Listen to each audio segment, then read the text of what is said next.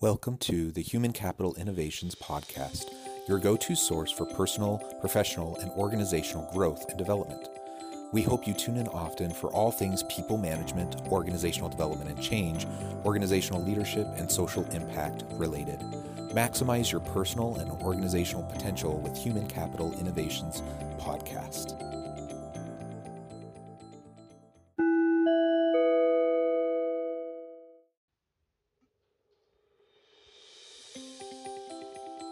Welcome to the Human Capital Innovations Podcast. As part of our new Inspiring TED Talks series, spotlighting can't-miss TED Talks and their key takeaways, today I explore Dan Pink's famous 2009 TED Global Talk, The Puzzle of Motivation.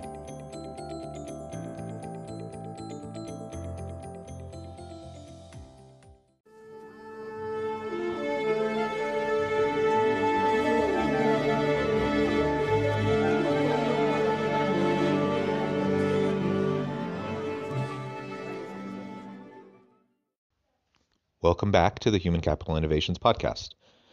I'm glad you're able to join me today for our latest installment of our Inspiring TED Talk series, today focusing on Dan Pink's famous 2009 TED Global Talk, The Puzzle of Motivation. In this TED Talk, he explores the different drivers of motivation of individuals, including within the workplace, and makes the argument that what businesses are doing does not align well with what the science actually says drives motivation to higher levels of performance and stronger organizational outcomes. Catch the first clip, and I'll catch you on the other side.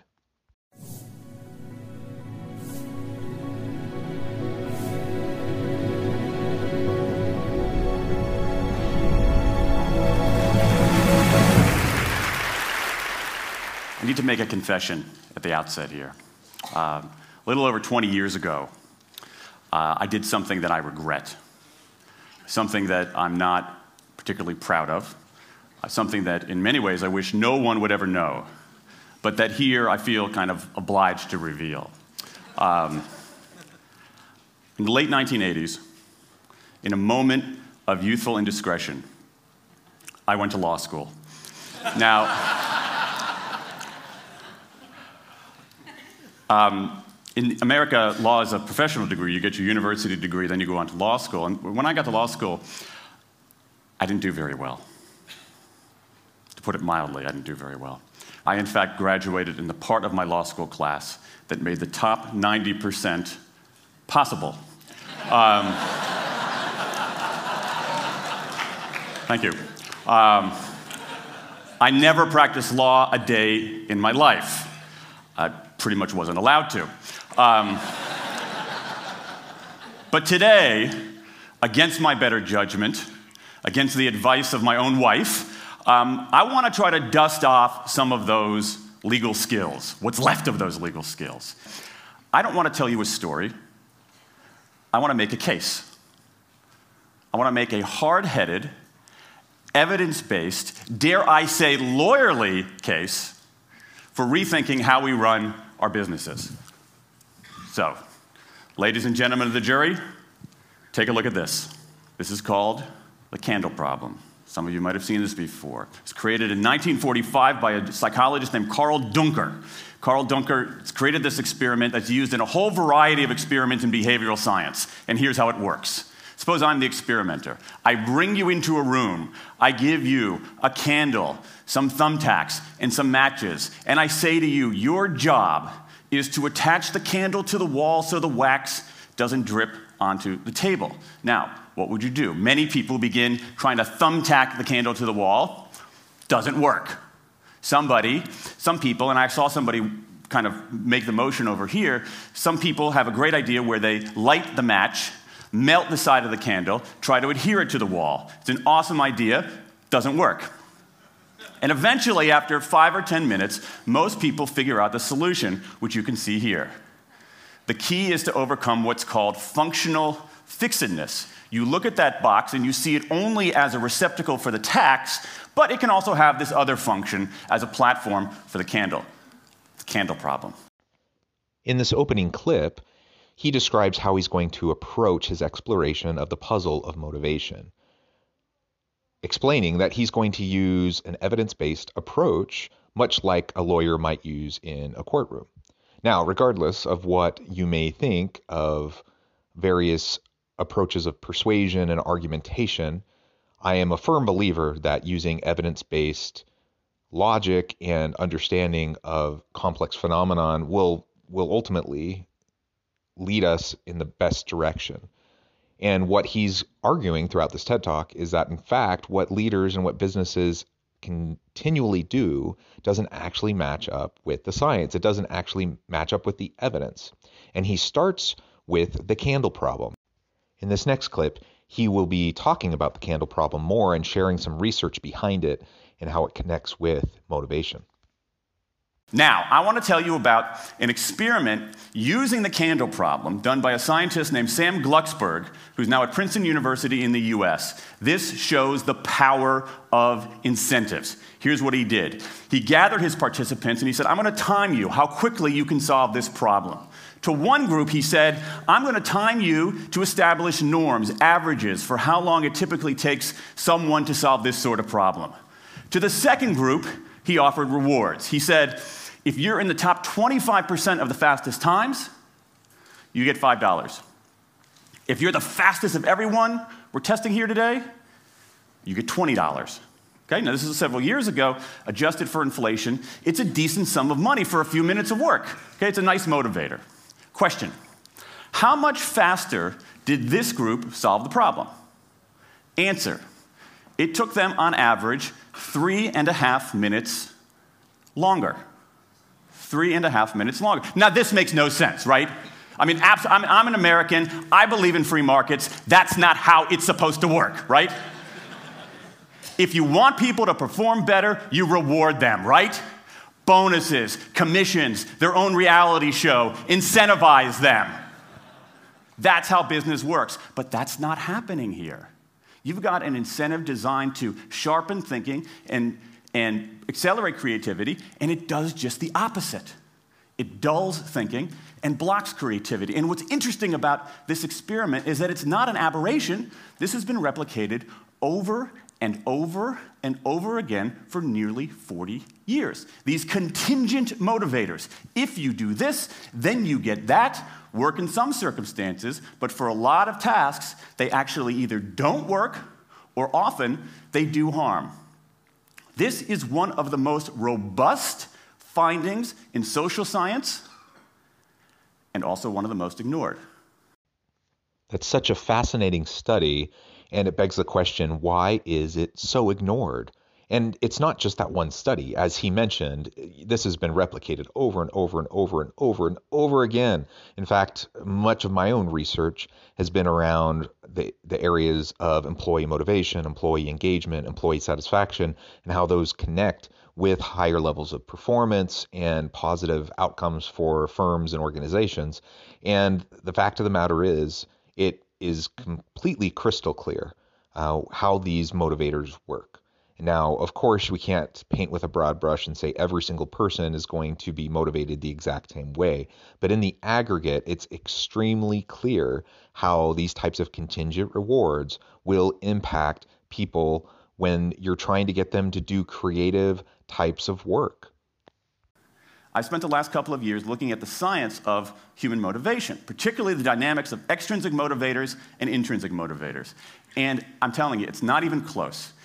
If you look at the science, there is a mismatch between what science knows and what business does. And what's alarming here is that our business operating system, think of the set of assumptions and protocols beneath our businesses, how we motivate people, how we apply our human resources. It's built entirely around these extrinsic motivators, around carrots and sticks. That's actually fine for many kinds of 20th century tasks. But for 21st century tasks, that mechanistic reward and punishment approach doesn't work, often doesn't work, and often does harm. Again, all I can say is amen, absolutely. they can actually cause harm. They can actually demotivate. They can actually take away people's intrinsic motivation that they would have had, but then you start to attach an award to it, and all of a sudden you've sapped the intrinsic motivation out of the individual, and now they expect that reward, or they are looking towards the carrot and stick to drive their performance rather than tapping into their own purpose, their own meaning, their own intrinsic drivers and motivators. It is so crystal clear in the research, and it's been replicated literally thousands of times. I've replicated it and done it in my own research probably at least dozens of times in different papers and publications. And it's just crystal clear that it's right there in front of us. We need to find better ways to put this into practice within organizations. Let me show you what I mean. So Glucksberg did another experiment similar to this, where he presented the problem in a slightly different way, like this up here. Okay? Attach the candle to the wall so the wax doesn't drip onto the table. Same deal. You were timing for norms. You were incentivizing. What happened this time? This time, the incentivized group kicked the other group's butt. Why? Because when the tacks are out of the box, it's pretty easy, isn't it? If-then rewards work really well for those sorts of tasks, where there's a simple set of rules and a clear destination to go to. Rewards, by their very nature, narrow our focus, concentrate the mind. That's why they work in so many cases. And so for tasks like this, a narrowed focus where you just see the goal right there, zoom straight ahead to it, they work really well. But for the real candle problem, you don't want to be looking like this. The solution's not over here. The solution's on the periphery. You want to be looking around. That reward actually narrows our focus and restricts our possibility. Let me tell you why this is so important. In Western Europe, in many parts of Asia, in North America, in Australia, white-collar workers are doing less of this kind of work and more of this kind of work. That routine, rule-based, left-brain work, certain kinds of accounting, certain kinds of financial analysis, certain kinds of computer programming, has become fairly easy to outsource, fairly easy to automate. Software can do it faster.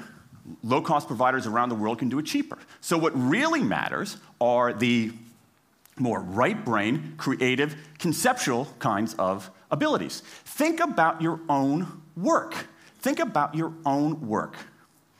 Are the problems that you face, or even the problems we've been talking about here, are those kinds of problems, do they have a clear set of rules and a single solution?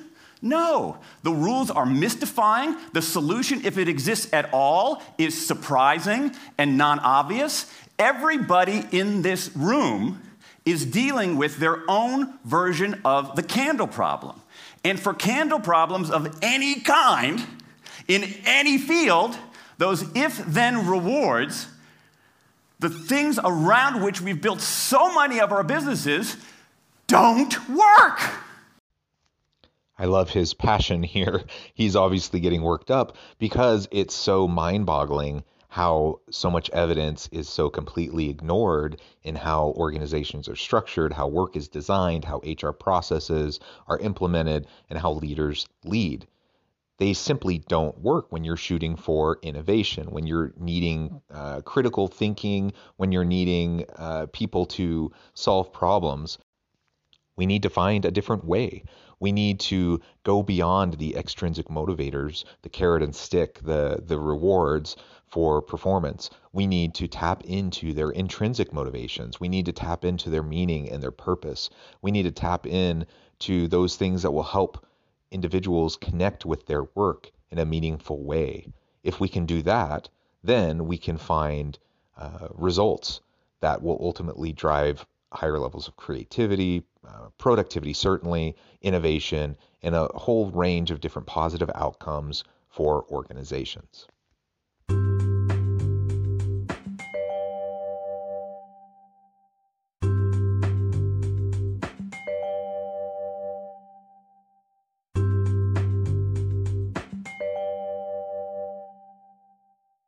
Now, it makes me crazy. And this is not, here's the thing, this is not a feeling, okay? I'm a lawyer, I don't believe in feelings. This is not a philosophy. I'm an American. I don't believe in philosophy. This is a fact, or as we say in my hometown of Washington, D.C., a true fact. Let me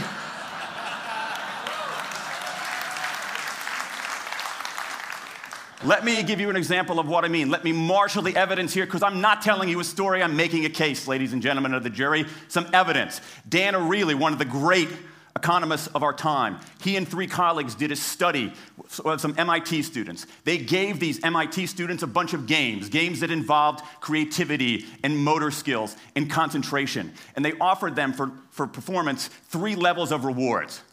Small reward, medium reward, large reward. Okay? Do really well, you get the large reward, on down. What happened? As long as the task involved only mechanical skill, bonuses worked as they would be expected. The higher the pay, the better the performance. Okay?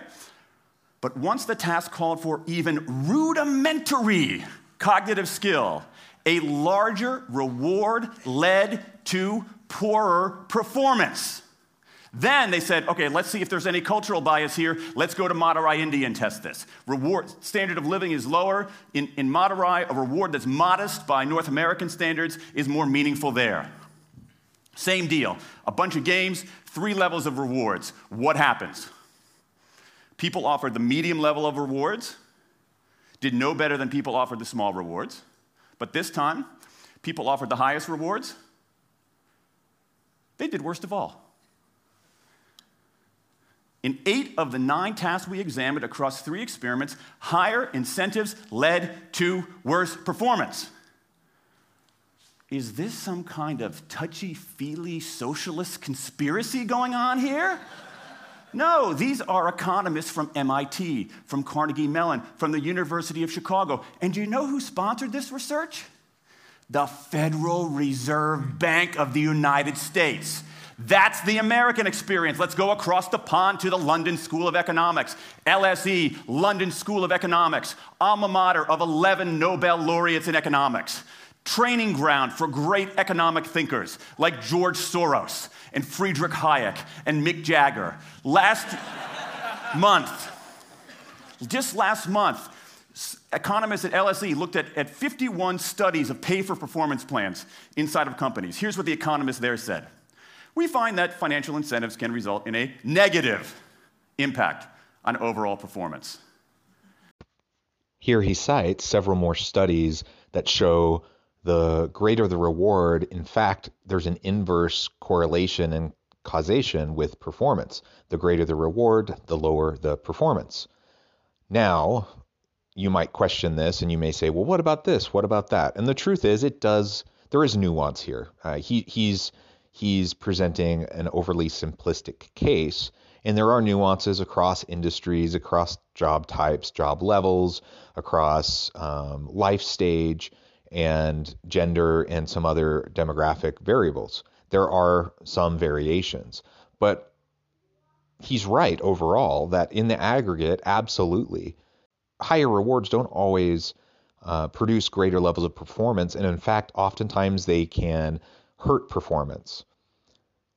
Pay in the workplace, it's what researchers call a satisficer. As a motivator, it's a satisficer.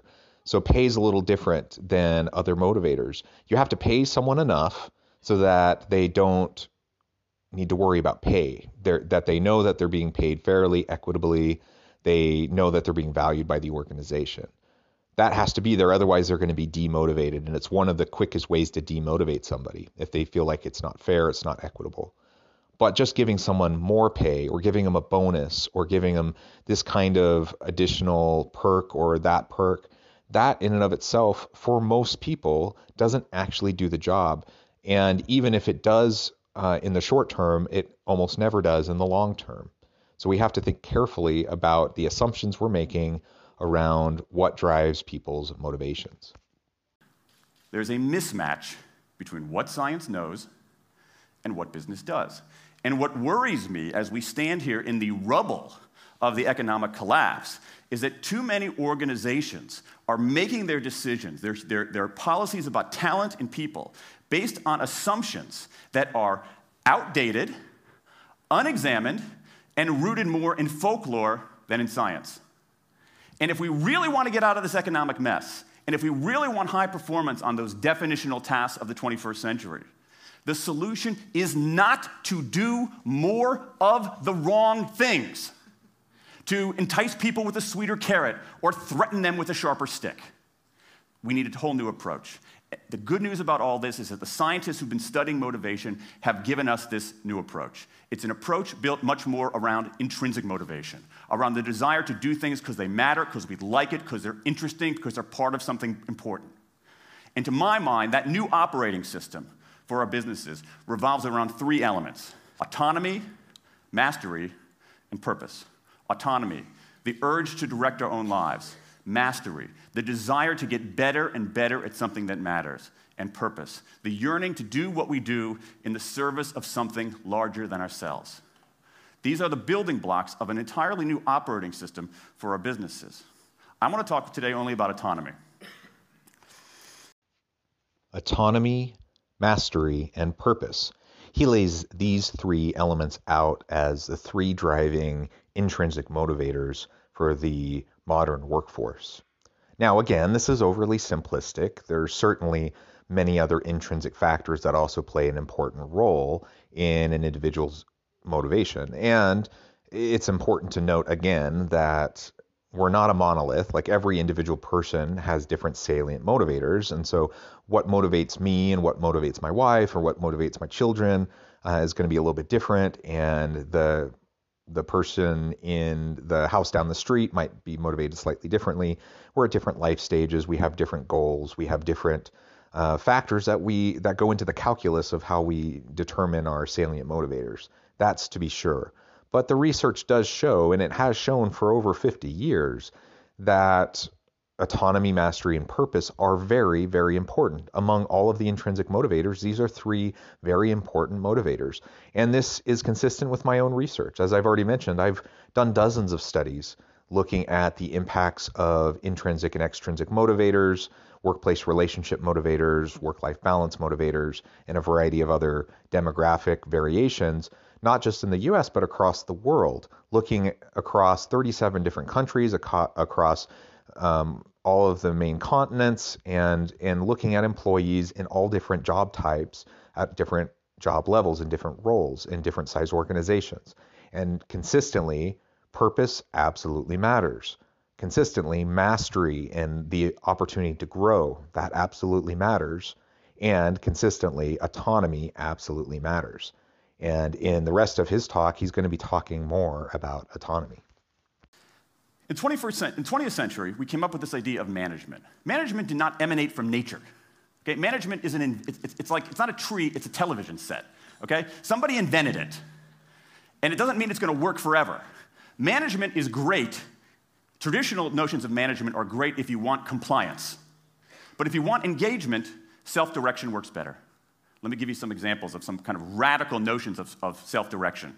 And what this means, you don't see a lot of it, but you see the first stirrings of something really interesting going on. Because what it means is, it means paying people adequately and fairly, absolutely. Getting the issue of money off the table, and then giving people lots of autonomy. Let me give you some examples. How many of you have heard of the company Atlassian?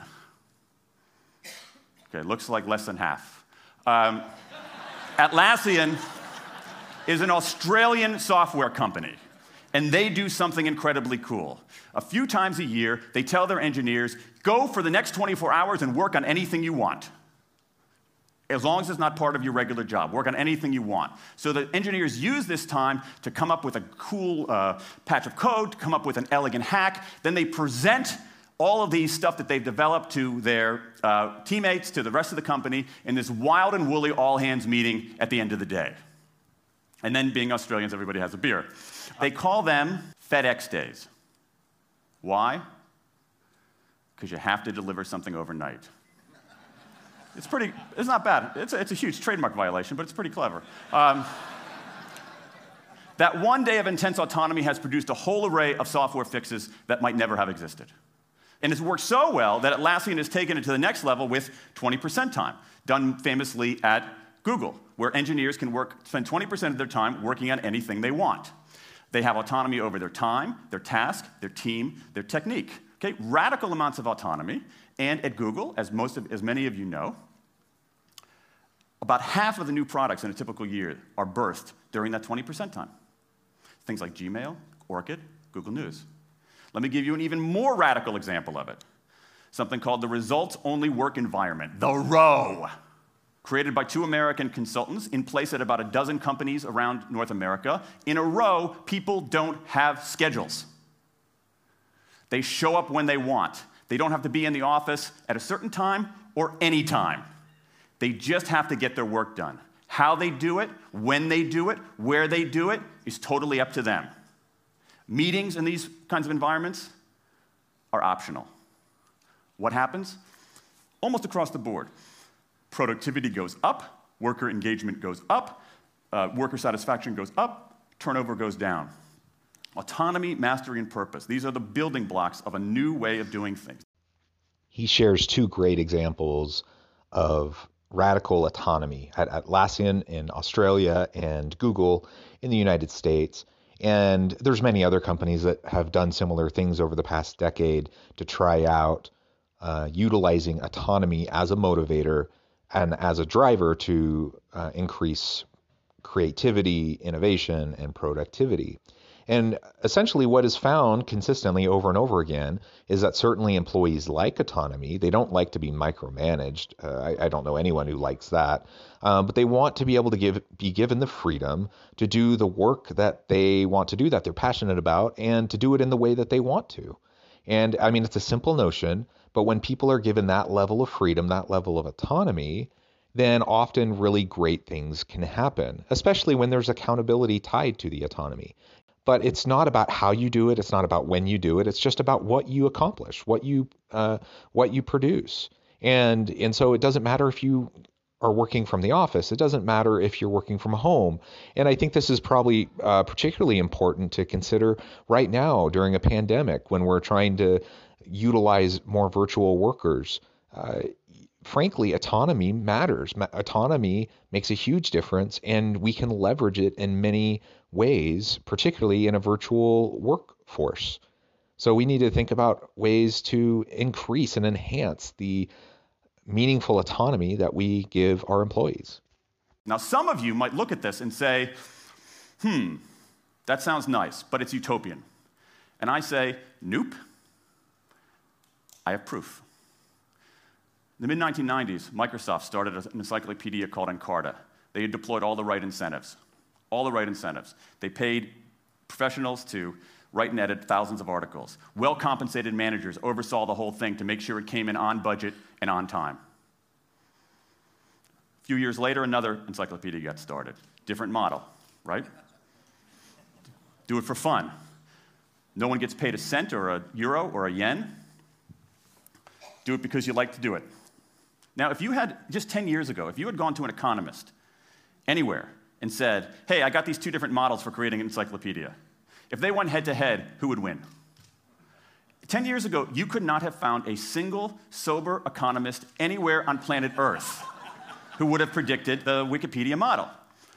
This is the titanic battle between these 2 approaches. This is the Ali Frazier of motivation, right? This is the thriller in Manila, all right? Intrinsic motivators versus extrinsic motivators. Autonomy, mastery, and purpose versus carrots and sticks. And who wins? Intrinsic motivation, autonomy, mastery, and purpose in a knockout. Let me wrap up. There's a mismatch between what science knows and what business does. And here's what science knows. 1. Those 20th century rewards, those motivators we think are the natural part of business, do work, but only in a surprisingly narrow band of circumstances. 2, those if-then rewards often destroy creativity. 3, the secret to high performance isn't rewards and punishments, but that unseen intrinsic drive, the drive to do things for their own sake, the drive to do things because they matter. And here's the best part. Here's the best part. We already know this. The science confirms what we know in our hearts. So, if we repair this mismatch between what science knows and what business does, if we bring our notions of motivation into the 21st century, if we get past this lazy, dangerous ideology of carrots and sticks, we can strengthen our businesses, we can solve a lot of those candle problems, and maybe we can change the world. I rest my case.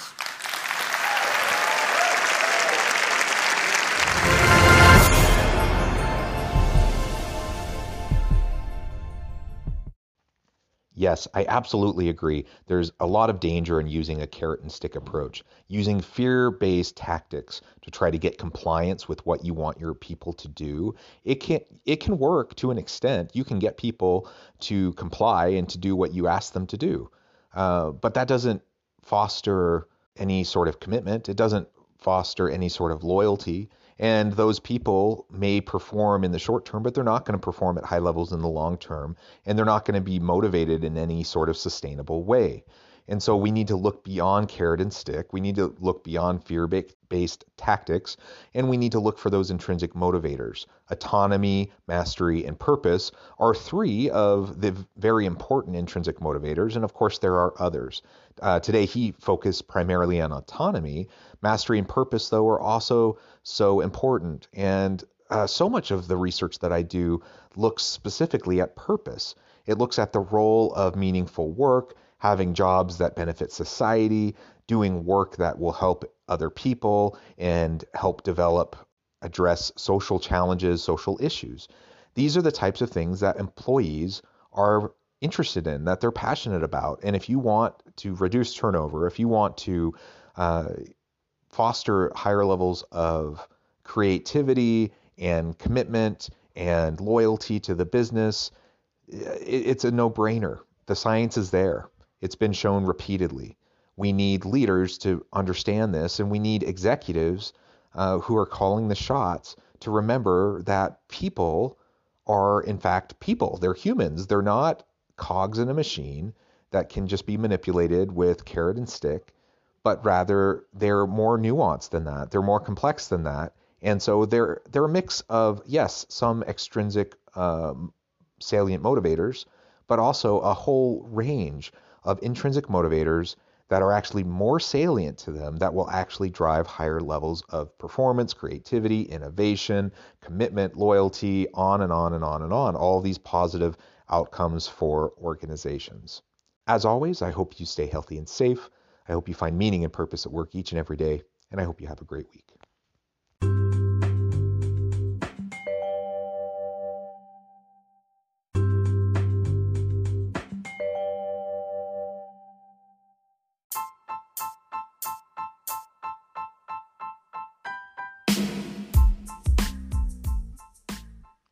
We are excited about the launch of HCI's new magazine, Human Capital Leadership. Human Capital Leadership is a free, interactive e-magazine designed to help individuals, leaders, and organizations find innovative approaches to maximize their human capital potential. We will be publishing issues quarterly in August, November, February, and May. Check out the first issue and let us know what you think.